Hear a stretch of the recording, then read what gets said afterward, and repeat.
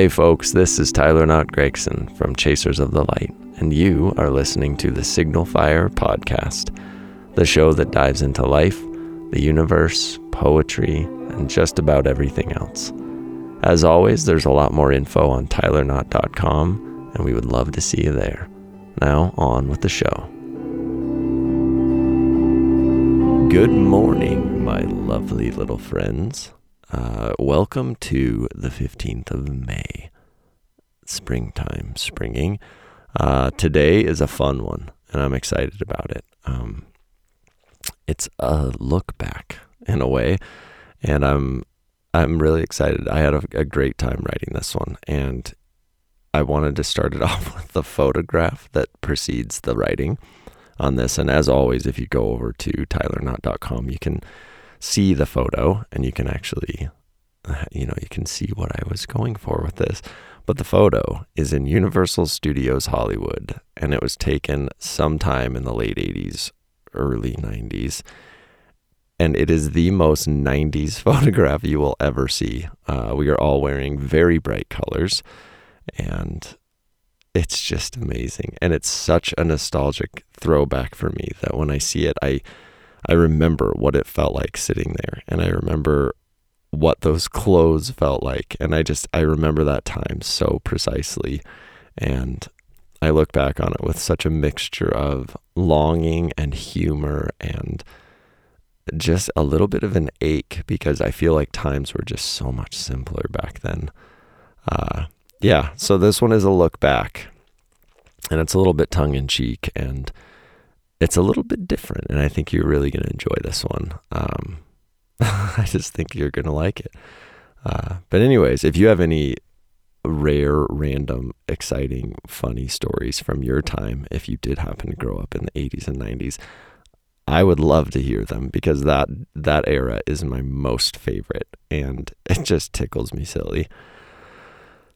Yeah, so we should just get into it, because like I said, I'm super excited about this one, and it was a blast to write it, and I think you're going to have fun listening. So, but like I said, as always, if you want to look at the pictures and dive a little deeper into these, it's at tylerknott.com, so go over there and check it out. If not, it'll be in your email box too, so give it a look, subscribe to the little newsletter so you don't have to go searching for these. And so this one is called I Look at All That Shaped Us on This Fine Sunday, May 15th, 2022. Let's dive in, because it's a goofy one. Here we go. It was Mario's fault in the end, or the princess finally being found in the right castle. Either way, in 1989, my dad split his head open and needed half a dozen stitches the night before he and my mom were to fly to Rome, Italy, as a celebration gift for the Los Angeles Dodgers winning the World Series. How, you may be asking, is any of this Mario's or the princess's or Bowser's fault at all? Simple, really. Back then, times were simpler, things were better, and joy was easier to come by. Probably not, but I'm saying it because nostalgia is a warm, fuzzy drug of a thing, and I like the haze it fogs my eyes with. Slow mist over the seas of them. I like the way it feels to remember. I digress. Here's the scoop. We finally got a Nintendo Entertainment System, NES for short from here on out, for Christmas that year. The marquee gift of all marquee gifts. The showstopper, the mouth dropper, the scream maker. It was the last thing we opened, we three kids of Gregson lore, and we opened it together. It came with Super Mario Brothers, and it came with Duck Hunt, bundled together with a little fake gun and more magic than I even knew how to describe to anyone born after the year 2000. Plain and simple, we were kings and queens now. We were the pinnacle of technological advancement. We were the recipients of an alien-like gift from the gods of Christmas. Santa, plain and simple, won.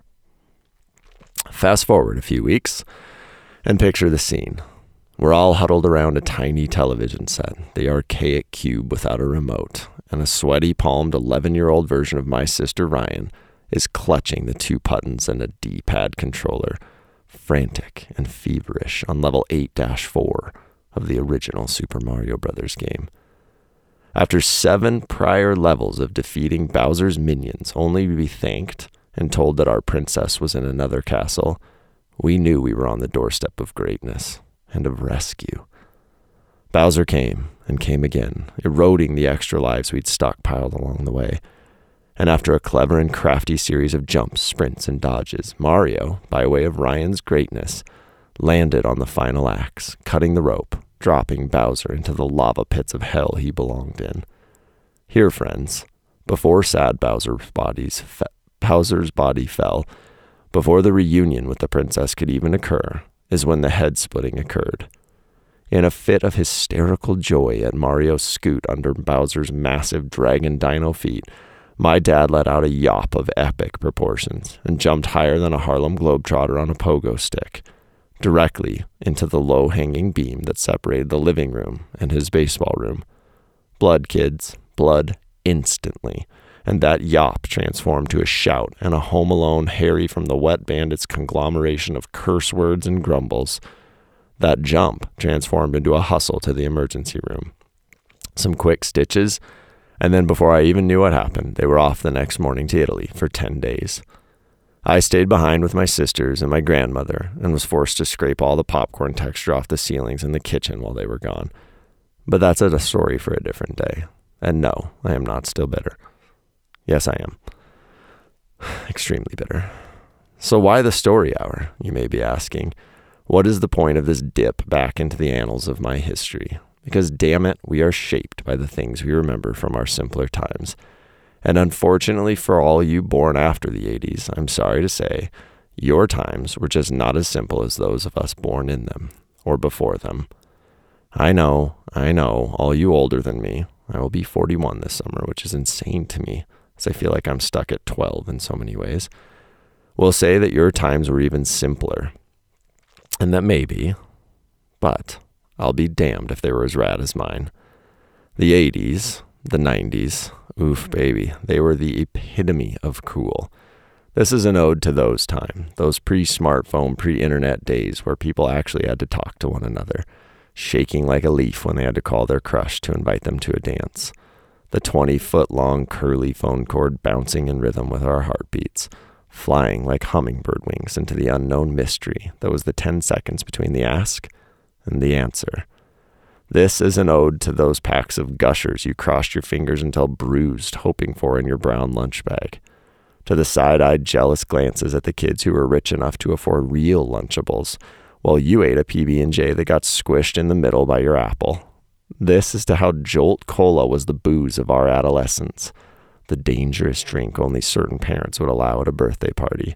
Those brave souls battling through sugar-high, caffeine-crazed teenagers squealing like banshees at the great everything that surrounded them. This is to the hypercolor shirts and the random huffing on the shoulder of them by people you hardly knew, just to see the slightly darker shade of purple it would turn. Mouth prints left for those strange lingering moments before it returned to pink again. This is to Dawson's Creek and the way we all wish we spoke like they did, loved like they did, dressed like they did.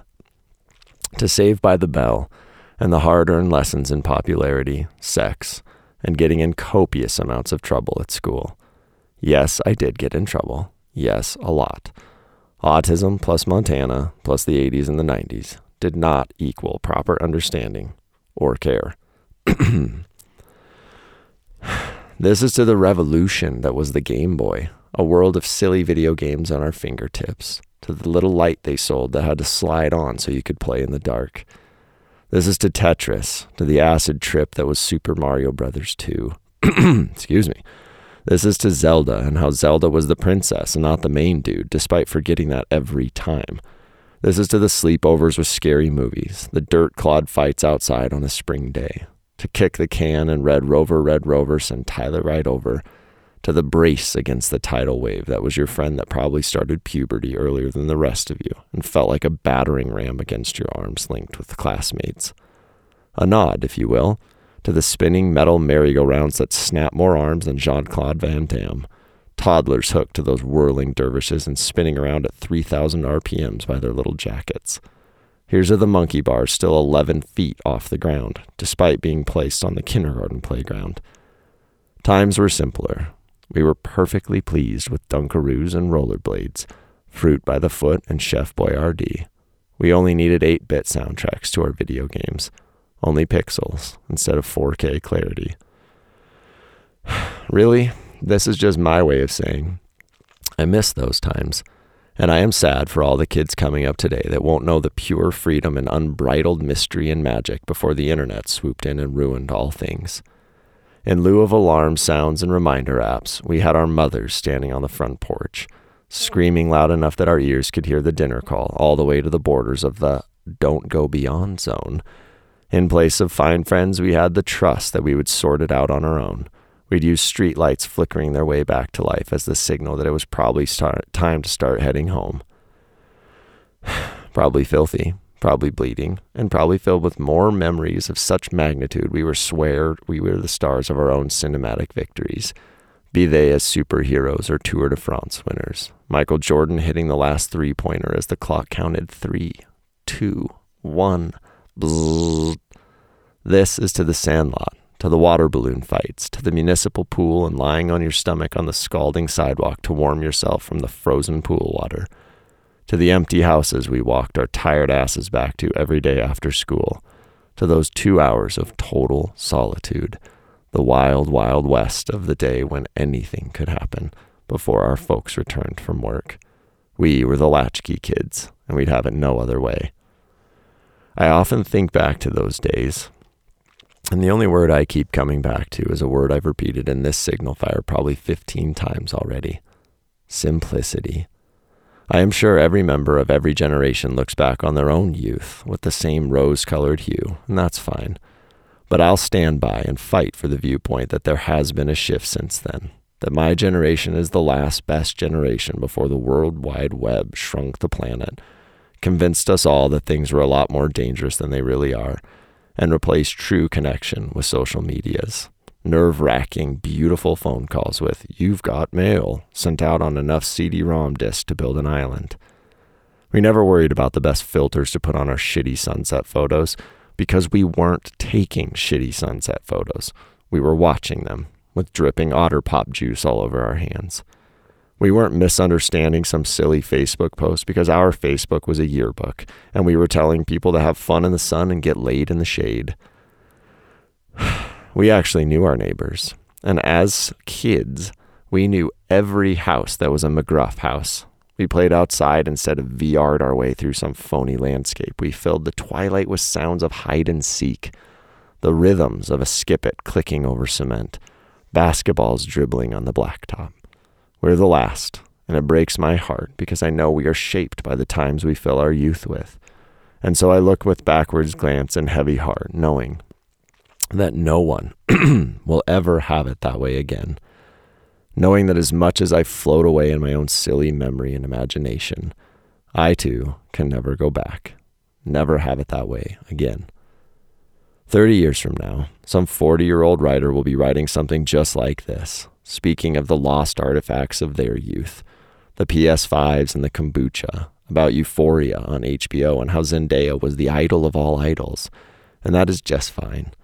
For me, I'll take my Claire Danes and Leonardo DiCaprio Romeo and Juliet, my Joey Potter and Pacey Witter, my Jordan Catalano, and whatever Claire Danes' character was named, Angela, I think.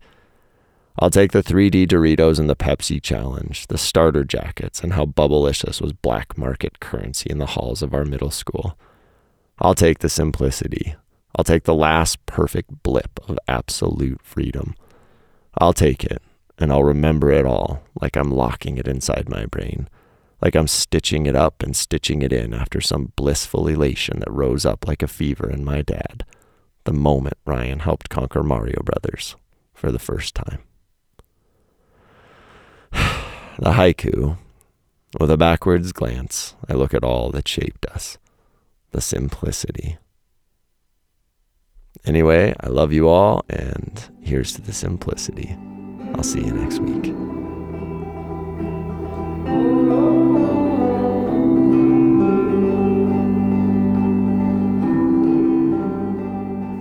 This beautiful Signal Fire intro and outro music was graciously provided by my best buddy Gregory Alan Isakov, If you're not yet listening, you're missing out. Head to GregoryAllenIsakov.com for more. Thanks, buddy. I love you.